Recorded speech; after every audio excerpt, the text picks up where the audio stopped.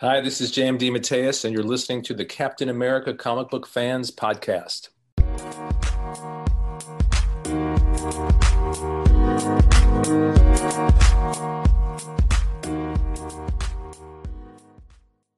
Welcome, Cap fans, to episode 13 of the Captain America Comic Book Fans Podcast. I am your host, Rick Verbanis, and I am joined by my partner, as always, Bob Lucius. Bob, how are you? I'm doing great, Rick. It's great to be here once again. So I'm really excited today, as my first Cap comic was back in 1983 with Captain America 286, and that issue launched a lifelong love for the character of Steve Rogers. And I'm so pleased to introduce the writer behind that story, J.M. DeMatteis. J.M., welcome to the show. Happy to be here. And remind me which story that was. Oh, 286? Yes, that was the beginning of the Deathlock Lives. Okay. That was, Zach and I had been doing that book, I guess, for a couple of years by that point. And I felt like we were really hit our peak with that Deathlock three-parter. And then he got whisked away to do Secret Wars, and he abandoned me. Yes, much like the heroes got whisked away. That's right. Right. And so you're a prolific writer on many levels, but to many of us, you're best known for your comic book writing over the last 40 years. And you've been a long time Spider-Man writer. Your Kraven's Last Hunt story, of course, is iconic. Your run on Justice League was so much fun and really set a whole new standard for comics and sparked several follow-ups that were equally fun. And I could go on and on, but for our listeners, your run on Captain America from 1981 to 1984 was really something special. I'm very grateful about that because, when that book was coming out, I don't remember getting any particularly, not that I got negative feedback. I felt like the response out in the world at that point was just kind of neutral. And over the years, going to conventions, more and more people have come up to me, and Captain America has become a much bigger part of the conversation over the years. So and I feel like in some ways I talk about it much more now than I did then when I was actually creating the stories. So it's interesting, and I'm very grateful. It's the stuff you hope for, that your work stays out there and people continue to appreciate it and actually appreciate it more over time. That's pretty cool. Yeah, absolutely. And for me personally, your time on the series was when I first became a Cap fan, and I refer to your run with Mike Zeck and John Beatty and Bob Sharon as the dream team. So this opportunity to speak with you about these stories is a big thrill. And it's funny, I know you're a rock and roll fan and appreciate Yes. the Beatles. And I also know you have a great sense of humor. So I don't know if you recall this, but back in 1993, there was a skit on Saturday Night Live where Chris Farley had his own interview show. And he actually had Paul McCartney on as a guest. I remember it. I do. And he started off the interview with, remember when you were at the Beatles? Right. And he kept smacking himself in the head. Yeah. And he goes, that was awesome. But I promise, Bob, I would not have that sort of moment with you today. That's very funny. That's very funny. All right. So you grew up as a comic book fan. In fact, you wrote a letter back in high school and had it printed in Captain America 121. And then oddly enough, 10 years later, here you're writing Cap. So that was, I had a bunch of letters printed from like junior high school into high school and probably even a little bit beyond that. So was that the Cap? I think I came across this one recently. Was this the one where I was raving about the Falcon? I was like 14 Yes. And just going on and on about the Falcon. And, I read that, I saw that letter recently. Someone maybe put it online and I was like, I don't remember being that crazy about the Falcon, but clearly I must have been, Right. I mean, I like the character. I obviously like the character, but it seems like at age 14, I loved the character so much that I wrote that effusive letter.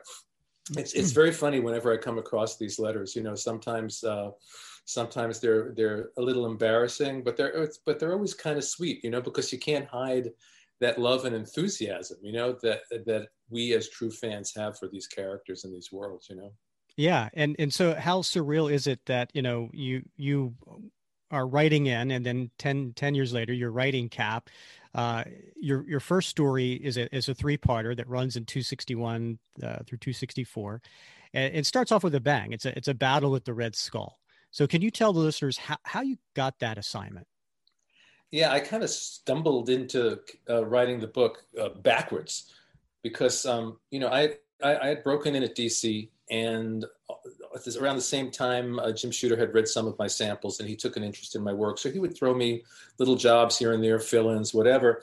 And at one point, he came to me and said, remember, there were the Captain America TV movies of the 70s. I guess this must be like 79 or 80. I forget what year it was, somewhere around there. 79. Probably 79. It probably was not 80 until 80 or 81 when the book actually came out.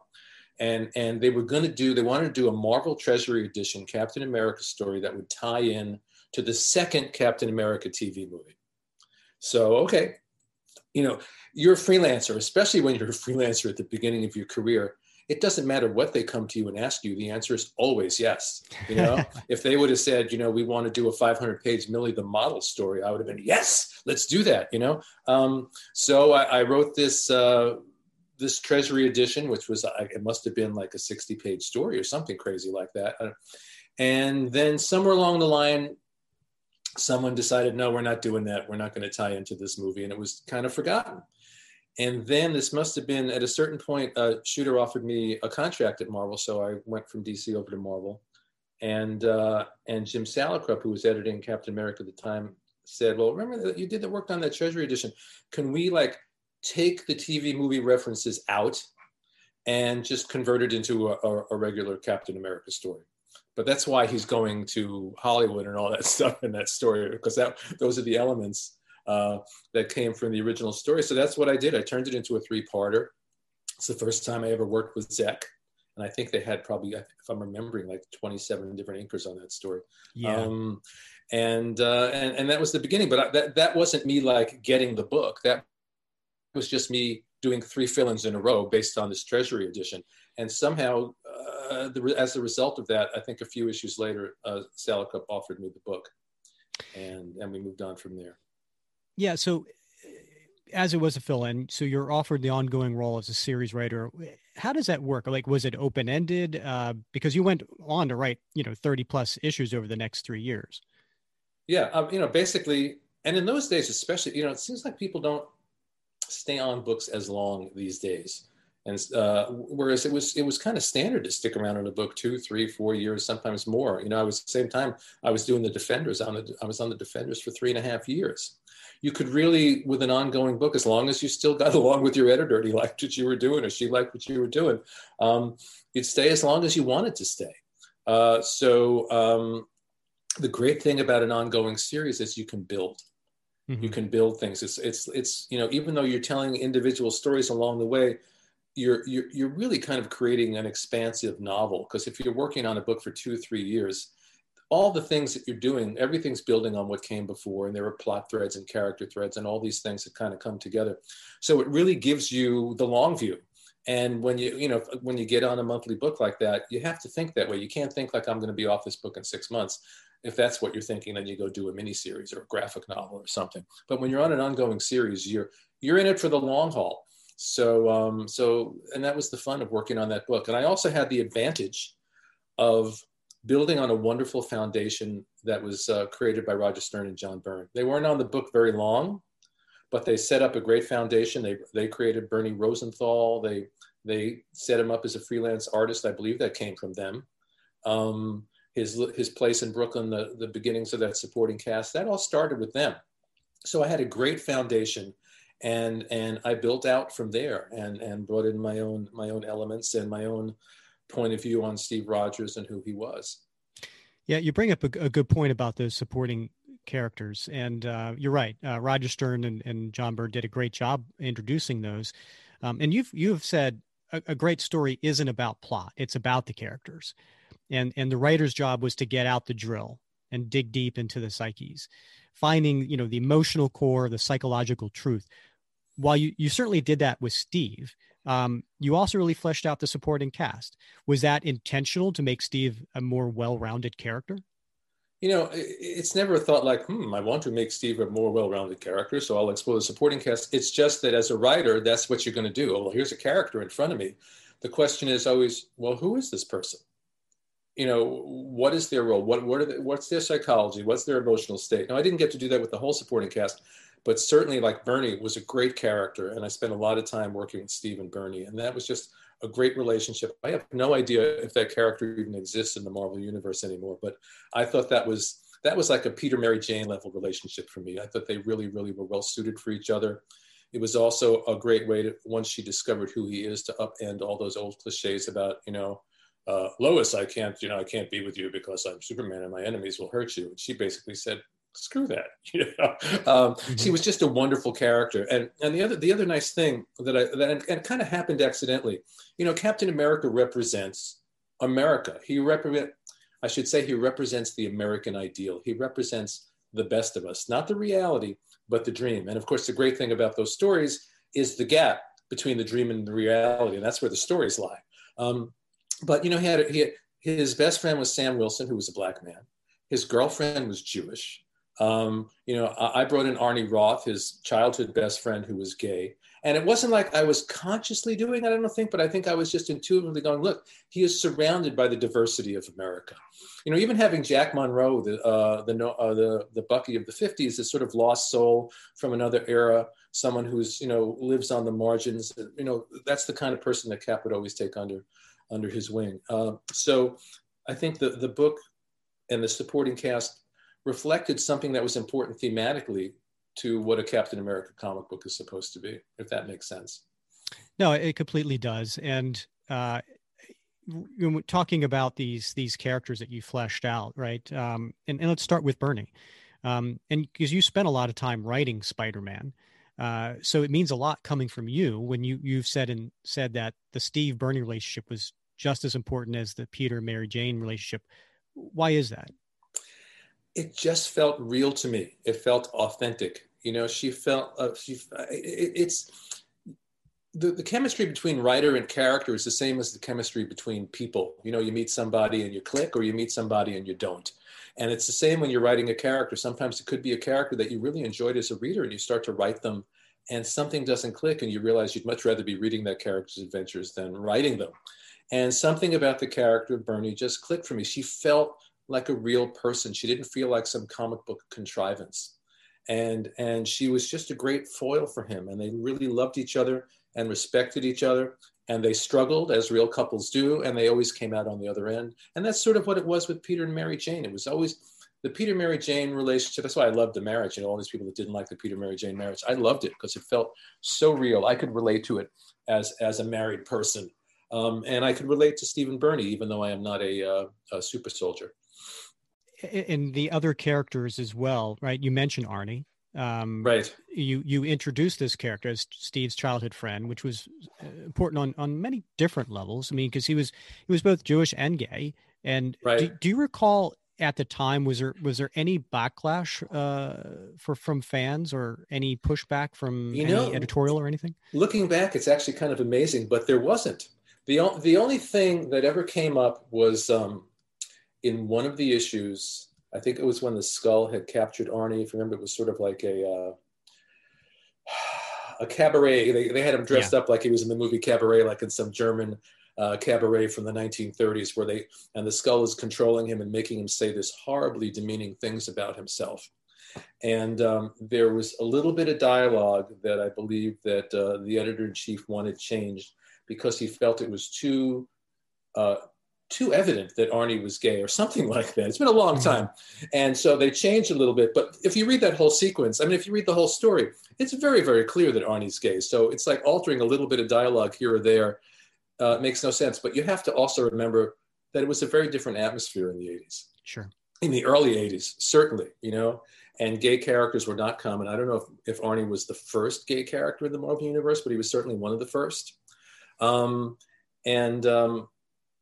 And so, again, I didn't my memory is it wasn't like, I'm going to make a statement and introduce a gay character. It just seemed like a natural thing for the book and for who Captain America is, that he would know, respect, and accept his black best friend, his Jewish girlfriend, his gay friend. You know, that's who Captain America is, with these wide arms that embrace all that America is and stands for.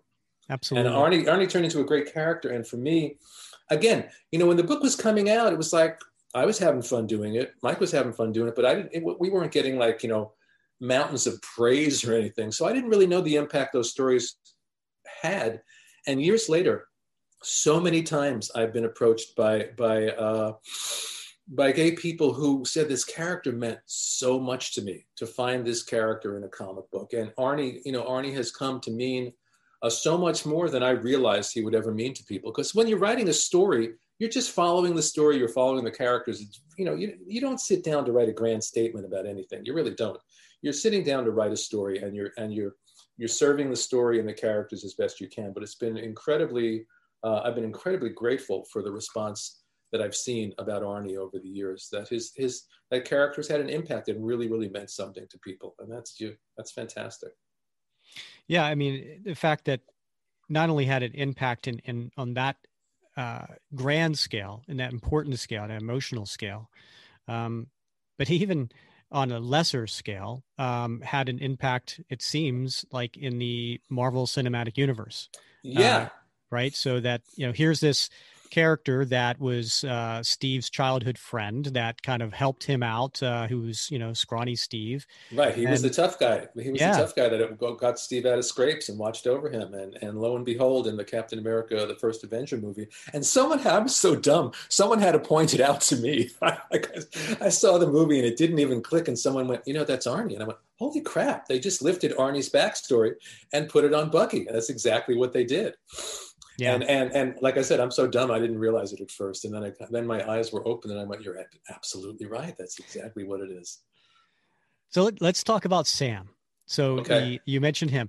So the Falcon has been an important character in the Captain America series for decades. Yeah. And at times these best friends clashed. You know, there were a lot of things going on. Different writers brought different aspects.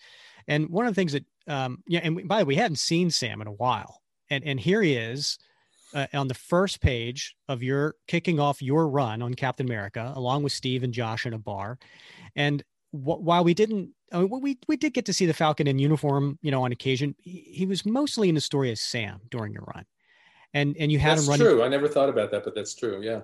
You had him running for Congress, and in doing so, exploring his origin as Snap. And you've said in the past, you don't like to typically undo other writers' work, but this seemed to be an exception.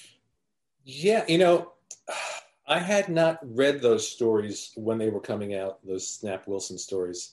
And I believe they were started by one writer. It might have been started by Steve Englehart, and then other writers came along and finished it. And knowing Steve Englehart and what a superb writer he is, that I have a feeling that story would have gone off in a very different direction than it ultimately did. But the story that was set, so here's the Falcon, who is, you know, along with the Black Panther, what is, you know, the first Black superheroes in the Marvel universe. And in fact, at that point, the Falcon had probably had a lot more play than even the Black Panther had at that point in time. He'd been used in more stories and things. And what they did in that story was essentially say that who we believed he was is not who he was. That the Red Skull had taken some drug dealing, street pimp, every sort of like negative Black man cliche of the time, and that's who Sam Wilson really was, and that the Red Skull had layered another personality over that and created the Falcon. And I found that offensive. I just found it incredibly offensive. I can't imagine how a Black reader would have felt reading that. So what I tried to do was not say, well, that story didn't happen, but here's how we can maybe explain this psychologically. So I did this backup story called Snapping, where we got into you know, kind of what you said before, peel back the top of their heads, root around in their psyches and see how could this have happened.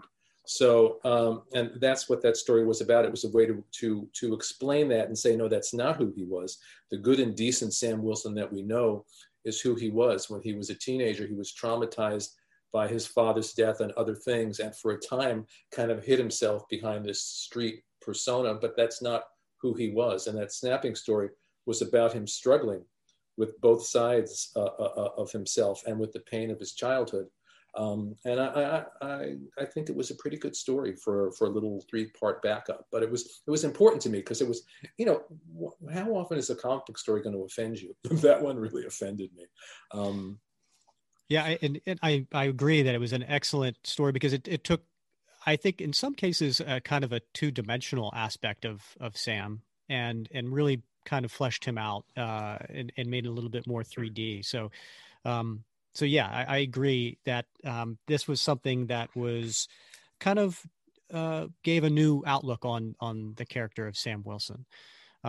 And you also... Yeah, and by bringing the 2 parts of his personality together, by facing his trauma in a way that he never had before, he was whole in a way that he never was before, and he was stronger than he ever was before, and he can move forward with his life in a new way. Right. It wasn't that he chose to overcome. He worked through and overcame his backgrounds of, as you said, those 2 parts, as opposed to something 2-dimensional like the Cosmic Cube doing something. So right, yeah. And so these are characters that, of course, have been around for a while, and we, I mentioned that you've done a great job kind of building these characters, but you also did an excellent job in bringing back little known or even like one-off characters. So first, I'd like to talk about Jack Monroe, because as you mentioned, you brought back Bucky from the 1950s, who was originally created by Steve Englehart in 1972. Yeah. So 10 years later, you finally gave him a name and really made him an interesting character, central to the supporting cast. Why do you feel he was a character worth bringing back? And did you mean for him to be a big part of your story, or did that just evolve naturally? A lot of this stuff just evolves naturally. And I can't, I'd have to travel back in time and crawl into my own head to really understand why I did what I did with all these things, because it's been a while, But I was a huge fan of Steve Englehart's run. The Englehart Buscema stuff especially is just, that whole run is just, it's some of the best Captain America stories ever done. I have so much respect for Steve Englehart. He's such a great writer. And, Sal and I worked together, and I think he's just one of the best and most unheralded and underappreciated artists in the history of comics. He's so good. So I loved that run. And I was always fascinated by that Cap of the 50s storyline because, as a reader at that time, I didn't know there'd ever been a Cap in the 50s. So it was like, A, it was a revelation, and B, it was just such a cool story. And that's just the way my brain works. You start to wonder, so what would happen to this guy? He was sort of a mini version of Captain America himself, because he was someone out of time, released into another era, and yet he was still, a young man. He was, maybe he was 18 or something, whatever age he was, maybe even younger. I don't remember. And I just got fascinated by that whole concept. So, and then, when I brought him back, if I remember the scene when he knocks on the door of Steve's apartment, Steve's first reaction is, oh, here we go again. Someone's bringing back a Bucky robot or a Bucky clone or something. And he takes Jack and just flips him on the floor and smashes him because he doesn't realize who it is. And that's how the relationship begins. But I found him a fascinating character, and I found writing their relationship. He was a lost soul. He was a lost soul even in the 50s. This poor, if you think of, the kid sidekick thing, that's why, he had to be at least 18 or 20 by the time you're writing him. Because the idea of kid sidekicks really is just, when you really think about it, it's just insane, right? Let me get a 12-year-old kid, put him in a costume, we're going to run around and fight Nazis together. What a great idea. But in 1942 or whatever, it was a different kind of thing. But they really worked well as a team. And then again, being a fan of the Englehart run and his Nomad storyline, I thought, here's an opportunity to bring back that Nomad identity and give it to Jack and develop a whole new character out of these 2 threads from the past. And I think it worked out. I think it worked out pretty well. I really enjoyed writing him. I enjoyed writing his relationship with Steve. I enjoyed writing just, his own sort of, he had to learn about being in the 80s the same way that when, Stan and Jack were writing it, Steve had to learn about being in the 60s. And that's always a fun thing. I love the Man Out of Time stories. Yeah, it was fun to revisit that theme. Yeah. And he became a fairly beloved character. I mean, he went on to have his own series in the early 90s. Yeah. So that was something thanks to you. So I guess my question is, when Ed Brubaker became the series writer back in 2005, he had this fantastic Winter Soldier story. Mhm. And part of that story, Winter Soldier assassinated Jack in a very controversial, like, one issue story. Did I didn't even you? know that. How's Oh, that? I never knew that. So Jack is dead, huh? yes, That's how you unfortunately. tell me? Ah. I'm up on some of this stuff, but I have not followed, every bit of history since then. So, Okay. oh, that's too bad. Well, it's comics. So dead Bucky assassinated Jack. So that means that Jack could come back at any time, really. Exactly. Bucky can come back, Jack can come back. Yes. Well, maybe we'll have a J.M. DeMatteis revival of Jack Monroe. Yeah, that would be fun. That would be fun. And Jack was going to be very, very important. We'll get into this, I'm sure, in the latter part of my run, the part of my run that never happened. He was going to play a very, very important role in this massive story that I had mapped out that got canned. Yes. Another one-off character that you brought back in a big way was Helmut Zemo in 1982. Right. And he was last seen as the Phoenix in Cap 168 with his dramatic and had this dramatic revenge plot that you wrote, which really made him a top tier Cap villain. What was it about him that made him so interesting that you wanted to bring him back from his apparent death back in 1973? Right, because if I remember the Roy Thomas story where he first appeared as the Phoenix, it was just a one-off story, and I don't think you even found out he was Zemo's son until the end. And themes appear in your stories, and you don't often realize them while you're writing them, and you look back and go, "Oh, I'm obsessed with relationships between fathers and sons, aren't I?" And so you've got the son of Zemo. And it's always the question of, like, it's sort of like Harry Osborn and Norman Osborn. It's like, what was it like? What did it do? What did it do to his psyche being Zemo's son? Obviously, it twisted it. And I just thought it would be interesting to bring him back. And yeah, we managed to build him into from basically a throwaway villain in a one-shot story into a major villain who I guess is still a major villain in the Marvel Universe today. And it was really fun to work with him and bring in the Skull, and the Skull is essentially manipulating him by trying to be a father figure to him. And I found it interesting because he was tortured by his relationship with his father, and when you have that sort of rich psychological soup, there's always so much to play with. The push-pull of someone who's been raised by a Nazi supervillain. What does that do to your psyche? What does that do to your psyche? So I found him very, very interesting. Yes, and he, as I mentioned, he went on to be certainly a top tier Cap villain, thanks to you. And he goes on to have a tremendous, as you mentioned, you don't keep up on everything, but of course the character goes on to have a tremendous amount of amazing stories as a thorn in Cap's side. And another one-off character, and they keep on coming, right? Was the character Primus. So this was a creation of Jack Kirby, and last seen was his introduction in I think it was issue 209, 210.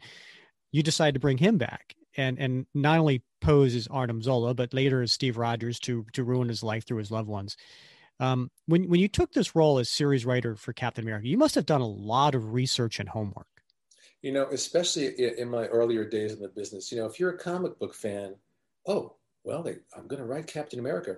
I better make sure I have 8,000 issues of Captain America here to read through. It's a great excuse to read comics, In the beginning, I used to do that with whatever the series was. I would go, if I didn't have them, I'd go buy a ton of back issues and read through them all. But the truth is, you find these nuggets. Now, the Kirby run I read when it was coming out. I'm like one of the world's biggest Kirby fans. I just revere Jack Kirby. If there's anyone in the history of comics who deserves to be called a genius, it's Jack Kirby.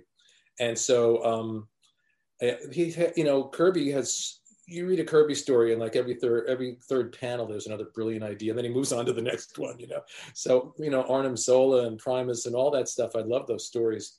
And the thing that I remember with the Primus story was just, I like playing with identity also. So to have him be Steve Rogers, it's sort of like, in a weird way, maybe it mirrors, Craven trying to be Spider-Man in a weird way.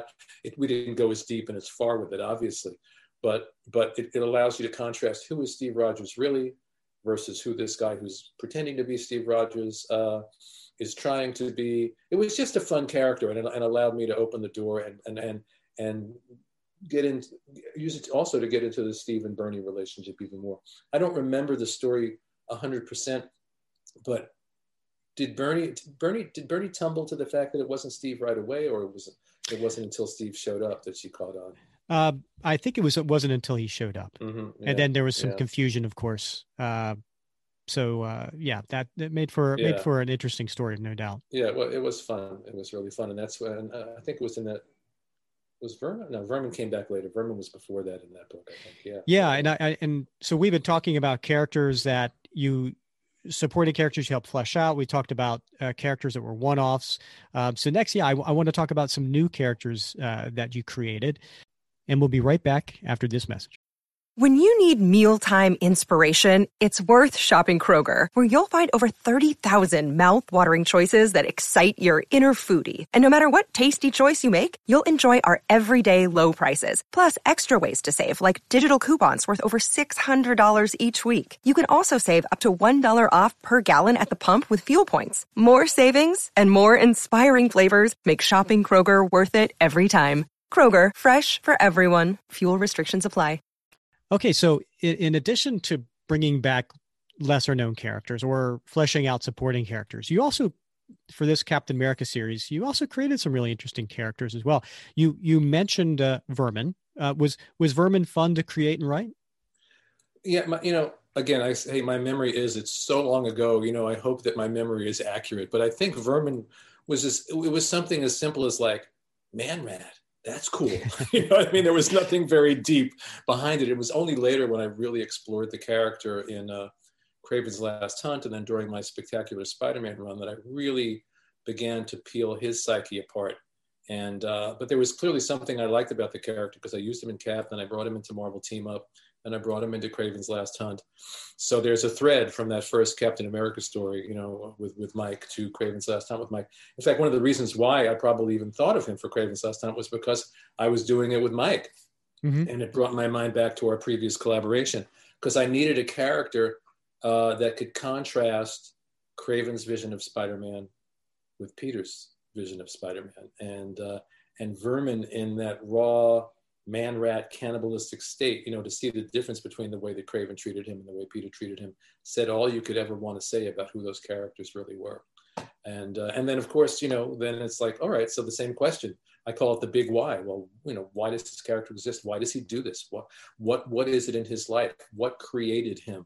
And then, that led into a story in Spectacular Spider-Man called The Child Within, which is one of my favorite things I've ever done for Marvel. And I think maybe, right up there with Kraven as the best Spider-Man story I've ever done. So we're really, so much of it focused on Vermin and the traumas of his childhood that created him. No, it sounds interesting, because obviously Kraven's Last Hunt was amazing. I haven't read the Spectacular Spider-Man, and we'll have to check that out. Yeah, those 2 years on Spectacular Spider-Man, I think, are two years of some of the best work I've ever done in mainstream comics. Yeah, and Sal Buscema probably did, if not his best work, certainly some of the best work he's ever done in his career. And considering the work he's done, it's saying a lot. Vermin, as you mentioned, you brought him into that Marvel Team Up issue. And so I always was curious about that, right? So you had him in Captain America series. I guess the last time we saw him, he was in the back of Zemo's ship as he was flying off. And then 2 months later, there's this one issue of Marvel Team Up. And for those who aren't familiar with the story, you may be familiar with the cover, because it's that classic cover of Spider-Man and Captain America photo cover, right? With real people in costumes. Classic might not be the right word for that cover, but that's okay. It was a good, given the technologies of the time, it was a good attempt. Right. So in that one issue, you have with Spider-Man and Captain America, and then of course he goes off to be in the Spider-Man stories. Was that intentional? Or was like, I want to follow up on this character, but I don't have time or space to bring him into the Captain America series, or I want to introduce him to Peter because I have an idea down the line? Oh, there was no idea down the line at that point. No, okay. Not at all. That was way before Kraven's Last Hunt. Yeah. So that was just like, oh, well, Cap's in the story. Vermin was kind of a cool character. Let's just bring him back. Yeah. And because Vermin was so raw, and I mean, he was a man rat. He was a cannibal. He ate people. It's like it really allows you to play with your heroes and see how do they react to and treat this really loathsome creature. And then, of course, the challenge becomes later on as I dig into the character's psyche. How do you create compassion for what appears to be a loathsome character? And then, of course, as his own personality began to resurface, he had to deal with the things that he had done as Vermin. Even though on one level they were out of his control, he still bore the guilt of all that, for the rest of his life. He was a really fascinating character, Edward. Well, you bring up compassion, and I think this touched on a couple of the stories that you wrote for Captain America. And it's almost like compassion is one of Steve's greatest strengths and one of Steve's greatest weaknesses. And you explored that, I think, a few times, especially when he was, looking at villains from an empathetic point of view. Yeah. I mean, just in life in general, and the older I get, the clearer and more important it is. I think compassion is and simple human decency and kindness. It's the thing that I aspire to more than anything, is to live my life with compassion. I think that's what we as human beings all want out of the universe, really, is just treat us with some kindness. And you're right. Steve's superpower is not what he got from the super serum. Steve Rogers, in a lot of ways, was Captain America before that serum ever hit his veins, because it's about who he is. He is if they were making a Captain America movie, like a big budget Captain America movie in the 1940s, they would have cast Jimmy Stewart. Do you know what I mean? They would have beefed him up because he is like a truly good and decent man. And if the whole world will be going to hell, and everyone else will be turning to their dark side, but Steve Rogers will always be a good and decent man. And that's what I liked about him. So yeah, his compassion it's sort of like Superman in a weird way, but I think Steve may be a little more relatable in that, what makes Superman great is not his superpowers. What makes Superman great is the quality of his being, is his compassion, his decency, and all that he stands for there. I think that, Clark Kent, Steve Rogers would get along famously. They would get along really, really well because they have very similar values. Although, Steve's values, came out of that sort of FDR era, New Deal government reaching out to help the little guy era, and I think that's a lot of what formed him. Yeah. And I think there's no coincidence the fact that both have been referred to as the big Boy Scout, I think, at times. Right. So getting back to characters you created in this series, one of them is a really interesting one is Cynthia Schmidt, the Red Skull's daughter. Right. And so talk a little bit about her, about, why give Red Skull an heir, or certainly didn't turn out the way he wanted, but why bring a child into this story? Again, looking back, it's, this my obsession with parent-child relationships. These are the fundamental relationships of our lives. And I think they inform our psychology for the rest of our lives. We're either shaped by them in positive ways, or we're shaped by them in pulling away from them because of the damage that was done, or we get damaged and we can't pull away. But, it's sort of the fundamental primal relationship. So to explore someone like the Red Skull in relationship to a child just seemed, fascinating to me. And, he did with her what he did with everybody. He manipulated her. He toyed with her. She thought she was going to be his heir. And then he brings Zemo along and says, no, he's going to be my heir, if I'm remembering correctly. Yeah. That's what happened, right? Mm-hmm. And I just thought she was just a really interesting character. I'm glad that she's also gone on to have a life in the Marvel Universe. And may they use her in a movie and send me lots of money. Yeah, I thought the whole, Sisters of Sin, I thought they were a cool little background group. And we have to give credit, we talk about Sec, but Paul Neary drew the second half of my run. Mm-hmm. And did an excellent job. I think it suffered a little bit because they kept switching inkers on him a lot. It took a while for them to find a regular inker. Mm-hmm. But he did an excellent job. And that was a great, that was like a year-long storyline with the Red Skull that we were working on together. Yeah, so let's I guess talk about that. So you started your run on Captain America with the Red Skull story, and you ended with the Red Skull story. Yeah. Yeah, so lucky in that regards. And um, so I reread your entire Cap run recently, and I have to say Hmm. the final Red Skull story was a masterpiece in building that you mentioned that year, right? Of building Yeah. into an ultimate end battle between these two mirror images. I mean, the plots, the subplots were all wonderfully crafted, to this grand final tale. However, not everyone has heard how you originally wanted to see the story end. Right. So I was building, and this was something certainly maybe not from the very beginning, but at a certain point in that arc, a few months in, I knew where it was going to end.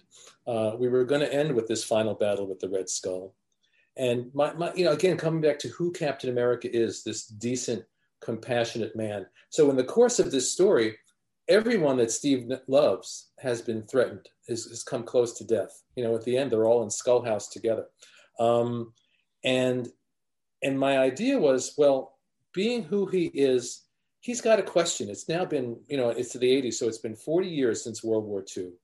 He spent years and years, and he has this horrible final battle with the Red Skull where he almost dies. The Skull does die. Everyone he loves almost is swept away in this tide, and he would question himself, was what I thought. He would say, all these years of basically trying to solve problems by dropping a building on the bad guy's head and punching him in the face, where has it gotten me? In ruins, really, in ruins. It's almost destroyed everything I know and love. And there's got to be another way and a better way to live my life and make positive change in the world.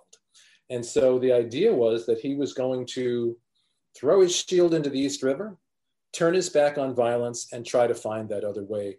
And it wasn't going to be easy, because when you've been punching people in the face for all those years, you have those reflexes and you're going to keep punching them even when you don't want to.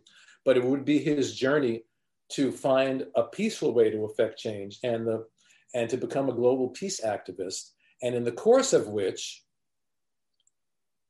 it was also my opportunity to make commentary about that aspect of superhero comics, because I love those characters. I love those universes. I couldn't have continued to work with those characters all these years in comics and in animation and in some live action as well, without loving those characters. But there's a fundamental flaw in the whole thing, which is problems get solved by two people punching each other in the face. It's always going to end up in a big battle. And I always try to write my way around it. And you want to layer in as much psychology and philosophy, find that one ending to the story, like the Black Crow story the first time, where the story ends not because Steve punches him in the face, but because Steve bows to him and surrenders, and that ends the battle. So I wanted to talk about that underbelly, that part that says, and it's not just superhero comics. It's a whole sort of I say macho American, but it's in every culture. The military mindset, the warrior mindset, that things have to be solved that way. And probably if you talk to actual military people who had experience of war, they're probably going to be the first guys to say, you got to try another way because this way is terrible, And so Steve, who comes from that kind of tradition, nothing's more powerful than a warrior who puts down his weapon. And that was the journey I was going to take Steve on, but in the course of which the whole Marvel universe was essentially going to turn against him. The other heroes weren't going to understand, what he did. And it's sort of like, well, we've all been doing this for all these years, and you're saying what we're doing is wrong? The public was going to turn against him.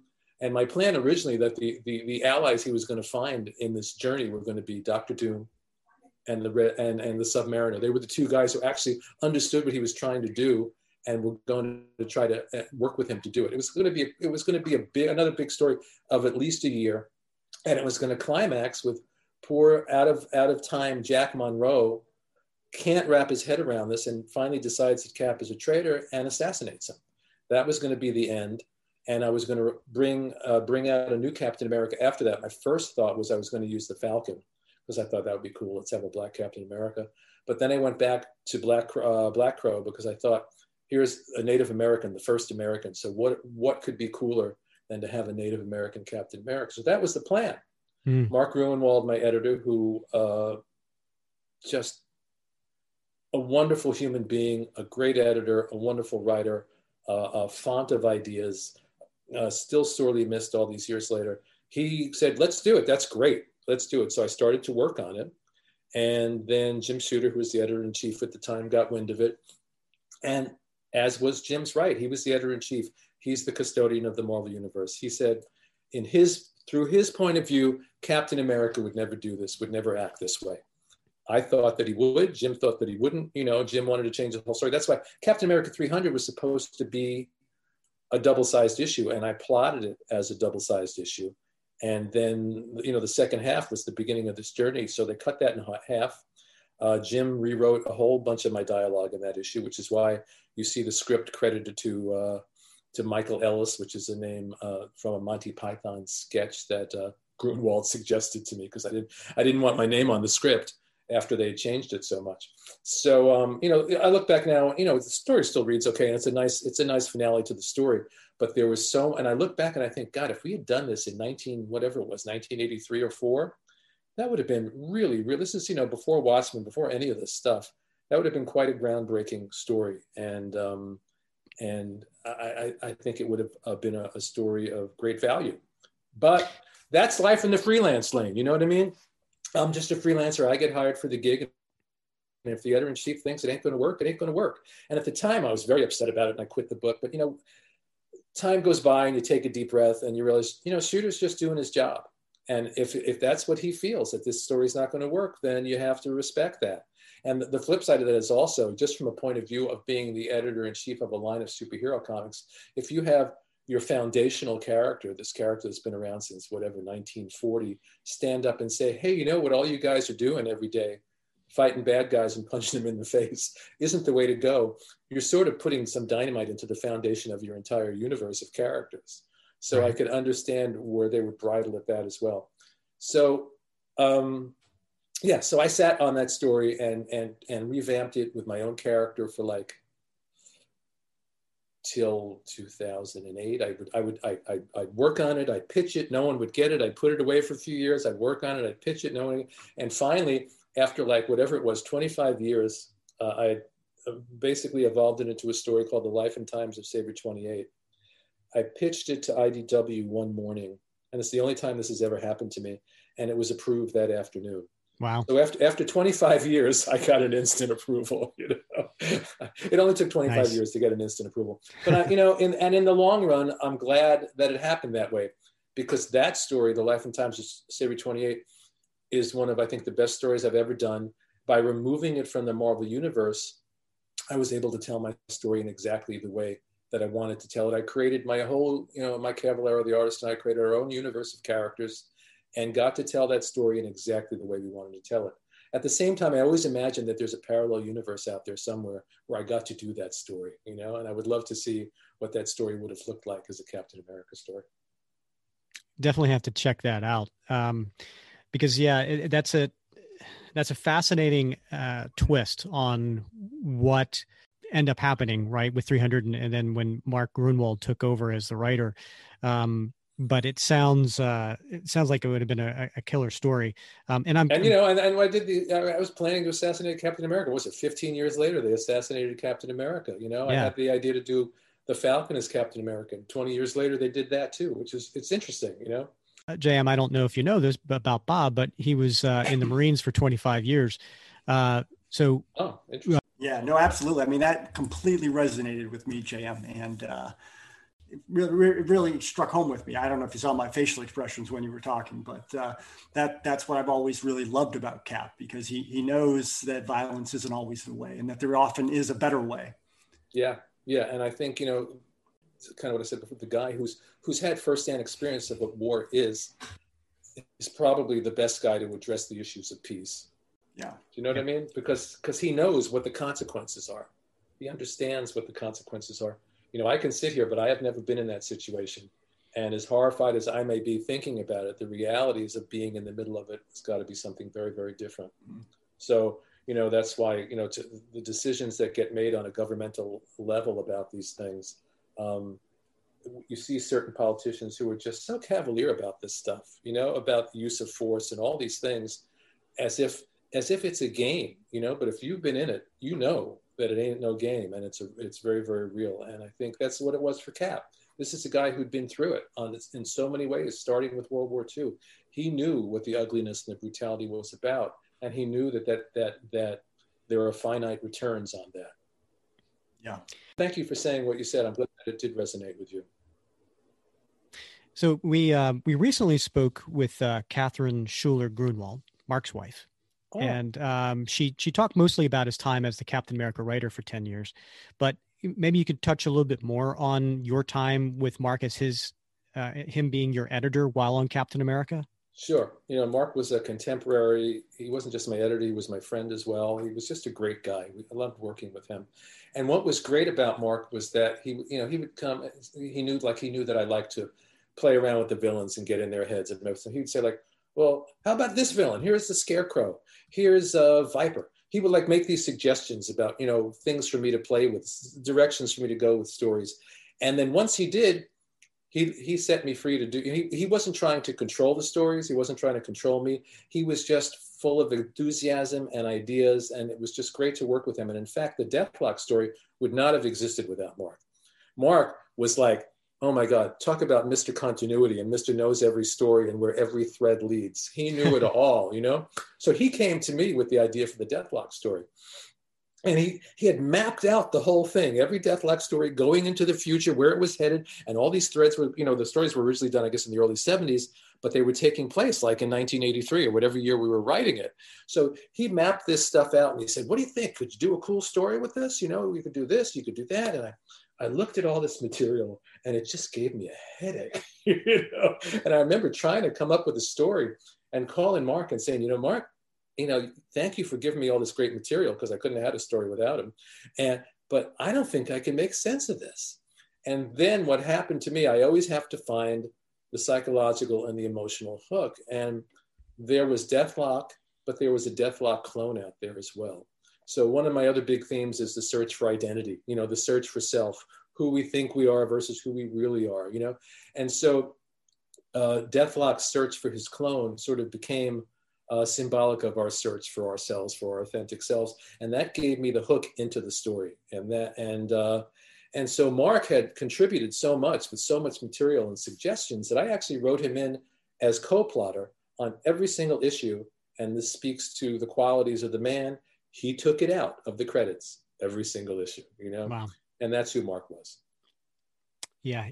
He's certainly a beloved creator in the Captain America lore, as you can imagine, after his so much time on the character, and was his favorite character. Yeah. And talking about getting into, into the heads and trying to establish that, one of the things that you moved Steve away from in the series was that whole old mantra of, oh, woe is me, Bucky is dead, the pining that had haunted him for so long. And you had Arnie point that out at his partner's grave, telling Steve, he needed to drop the self-pity act and realize how good he has it. And in next issue, Steve's comments on how he needs to move beyond the self-pity and look at the positives in life, namely Bernie and his friends.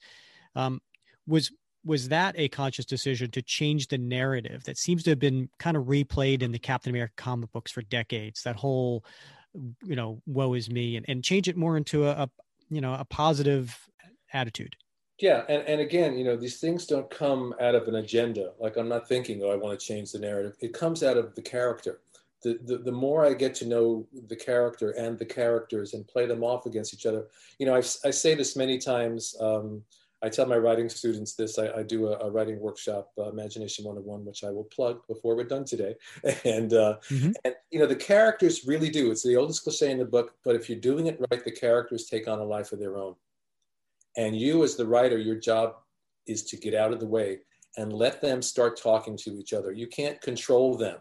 You let them take hold of the story and you let them go. And that's what happens with something like that. When you have a conversation between Arnie and Steve at a graveside, it's not something that I'm like mapping out because I have an objective necessarily.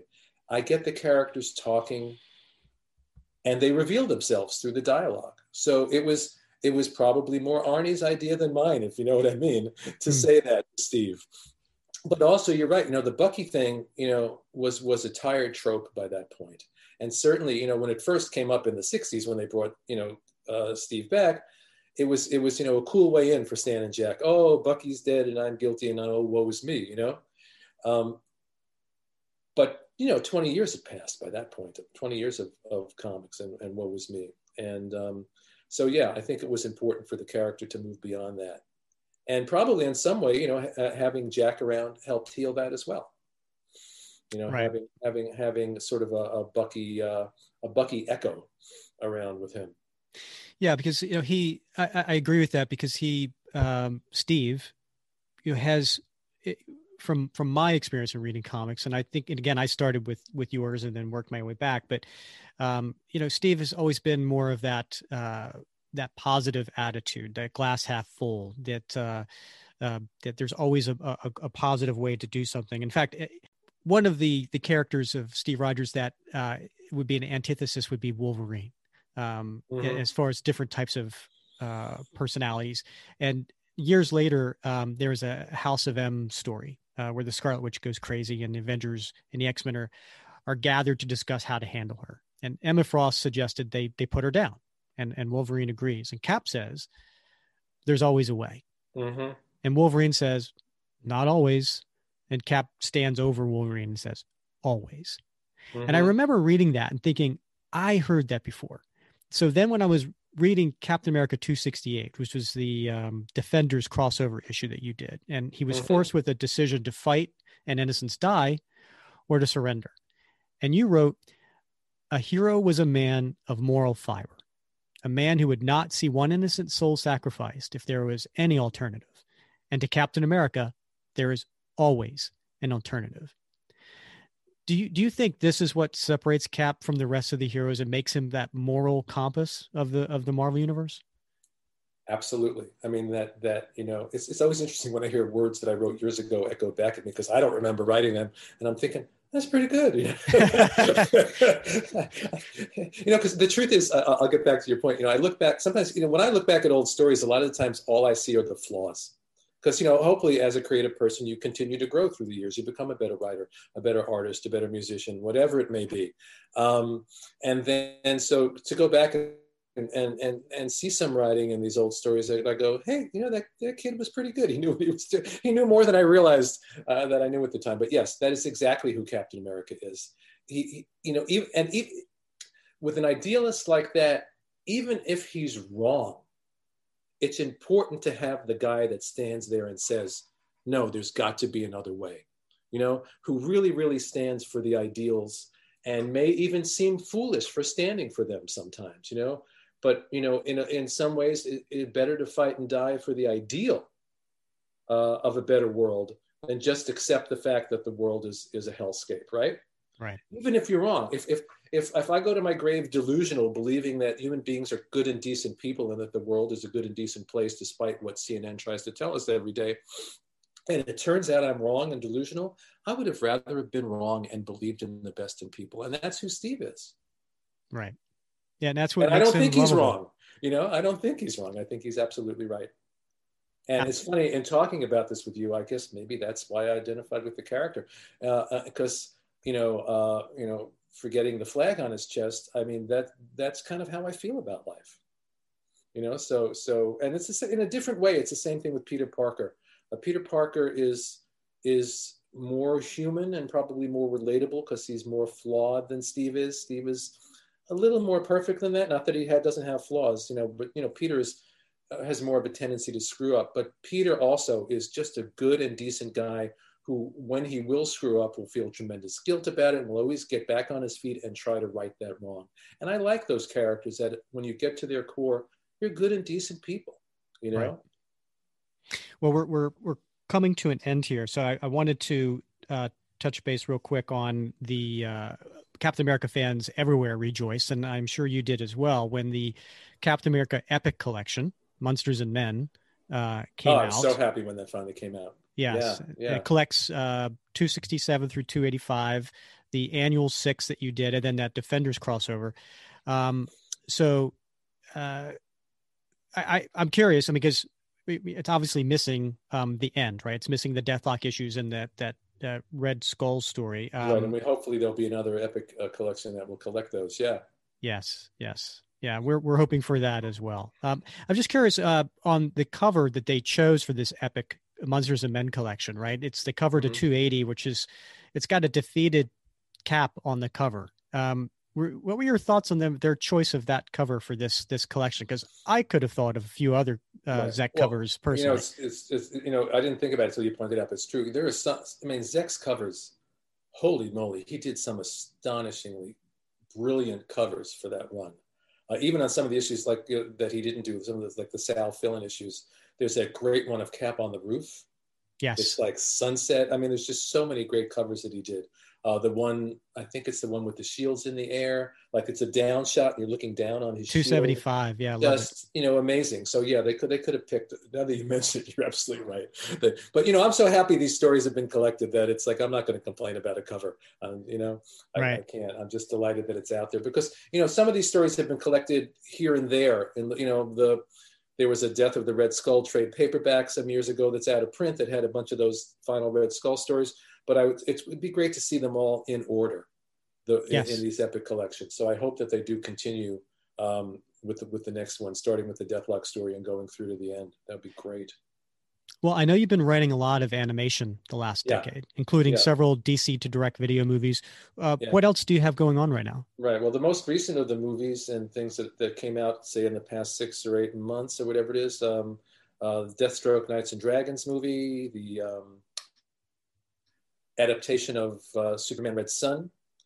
They're both on HBO Max. If you have HBO Max, you can check them out there. I also did 2 shorts that turned out really well. I did a Death short, the first time that Neil Gaiman's Death character has ever been used in any other media.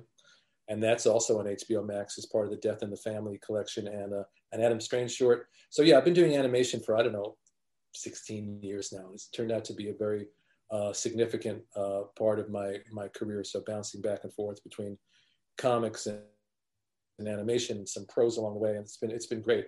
And in terms of what I'm working on right this moment, I'm working on a project for DC that I can't talk about. I'm working on a project for another indie publisher that I can't talk about, and I have literally four new creator-owned series that I'm developing right now that I also can't talk about. And I have a meeting this week about an animated project that I can't talk about. So there's a lot of stuff happening. So that's why I'll have to go backwards and plug the movies and the other things. So, I think I'm enjoying the fact that I realize that almost like 80-90% of what I've done in animation is now on HBO Max, because I just added Justice League Unlimited and Batman the Brave and the Bold. So a lot of my stuff is out there on HBO Max right now. All the other movies, Batman versus Robin and Batman Bad Blood and the Constantine movie that I did. So it's really fun working with these characters in another medium, and a lot of times it's about adapting stories, taking a story that started in comics and then developing it and adapting it into a film, and that's been really fun and really challenging, and I've really enjoyed it. And I get to work with great people like Alan Burnett and James Tucker and Stan Berkowitz, and I work with Dwayne McDuffie and Jim Krieg and Bruce Timm, all these great people. So it's the animation stream has just been a great thing for me. I've loved it. Well, we're certainly glad to hear that you're continuing to be so busy with your writing. So the big thing I do want to plug, I know I almost forgot, is I've been doing on and off for a few years a writing workshop called Imagination 101. And people have been asking me for years, well, are you ever going to bring it online? Are you ever going to bring it online? And finally, because of COVID, because I had no choice, a friend of mine started a new website called Comixplex, where there's going to be workshop. There's going to be just kind of a place for people, comic fans, to come together, sort of like an ongoing convention almost. And so I did my first online workshop for Comixplex in November, and it went really, really, really well. So I have another one coming up in April. It's 10 hours. We do it over 2 weekends, Saturday and Sunday for 2 weekends. And it really explores writing for comics and animation, and really not just, it's through the filter of comics and animation, but it's really about storytelling and writing. And we get into the nuts and bolts of it, and, from script formats to working with editors to more of the metaphysical aspects of it, kind of what we were talking about characters coming alive and how do you evolve character and where do these stories come from. It's really, really fun. And I find that inevitably The people are so interesting. Their questions are so interesting in the course of the weekends that I end up learning just as much as they do. Because, we do this, most of us do this intuitively. I'm not sitting writing a story thinking about how I'm doing it. I'm just doing it. So having to put together a workshop, having to answer people's questions gets me to think about my craft and my art in really, really different ways. And so it's helped me as I'm helping them. So the next Imagination 101 is in April.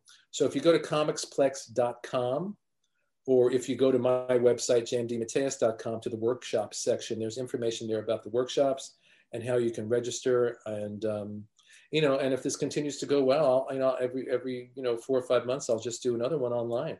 Because it allows people not just from across the country, from around the world to come and sign up and be a part of this. And it's fun for me too, because when I began in the business, I had editors. I started at DC, guys like Paul Levitz and Len Wein and Jack Harris, who shared their wisdom with me and helped me learn my craft. And it's a pleasure for me to be able to do that for people as well. And the other thing that I do along the same lines is I have a story consultation service called Creation Point, where I work one-on-one with people. So they'll say, I want to write a 4-issue miniseries. Will you help me develop it? Will you edit my scripts? Will you help me shape my story? So I do that as well. And that's also on my website if you go to the story consult section. And that's really fun. It's a whole different thing, working with people one-on-one and helping them to do their story in the best way possible. Really, really fun for me. Yeah, and we encourage anyone who has any interest in either writing or improving their writing to check this out, because obviously after talking with JM today, you hopefully what a master he is when it comes to his craft. And so we'll have his website also listed in our show notes so that it's an easy link for you to find. And also, JM, if fans want to just get in touch with you, maybe on social media, what's the best way? Yeah, I'm on Twitter. It's just at JMDMatthias. Same thing on Facebook. As we talked about off mic, I really enjoy the connection with the fans on social media. Social media for me has not been a negative experience. It's been overall a very, very positive one and a great way to connect with people. So yeah, if someone has something to say or something they want to talk about, please come on. And then obviously my website too. Anyone leaves a comment there, I'm going to answer it. So I love the interaction because we spend most of our time alone in a room with our imaginary friends. And it's nice to remember, especially now when we can't go out to conventions, it's nice to remember that there are real people out there that read and appreciate these stories. So, and I don't take that for granted, Well, then I highly encourage you, JM, to check out the Captain America Comic Book Fans Facebook group, because we've got Mike Zeck, John Beatty, Bob Sharon, Joe Rubenstein. We have all those. It'd be nice to get the old band back together. I will check it out. All right. Well, it's been a real pleasure, and we thank you for coming on the show. Yeah, it's my pleasure too. It's I don't get to talk about Captain America that much, so it's really sort of fun to revisit these stories and explore them. And the same thing kind of what I said with the workshop. By you asking these questions, I have to think about these stories in ways that I don't normally think about. So I have to, well, what was I thinking? So this was illuminating for me too, to revisit them and think about and put myself in the mind space of who I was then creating these stories. So thank you. Well, Bob, that was a lot of fun talking with JM DeMatteis.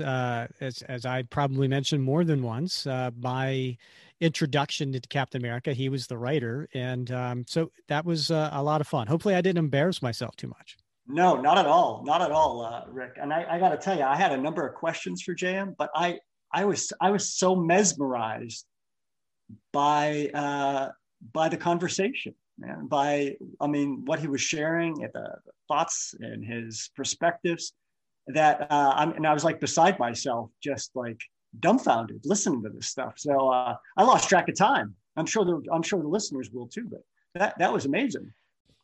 Yes, it was. And I'm sure I'll probably re-listen to it a few times myself, because there's a bunch of nuggets in there, especially if you're somebody who's aspiring to be a writer, just hearing from the master himself. Yeah. I mean, I was like scratching out notes to myself, just little pearls of wisdom that he dropped along the way. Like Steve Rogers was Captain America before the super soldier serum ever hit his veins. That right there is a gem. Yeah. And who among us Cap fans disagree with that, right? Right. Yeah. And the other thing too, he talked a little bit about wanting to do justice to the Sam Wilson character, right? And that backup story, that 3-part backup story that he did called Snapping. So, I think for our next episode, we should probably, dive into Sam Wilson and the origin of Sam Wilson. I know, he was introduced in Captain America 117. So let's start there and review that. And then, get into more detail, I think, about Sam Wilson's background. Yeah, that sounds like a great plan. I think that it's long overdue. We're going to be heading into episode 14 or something.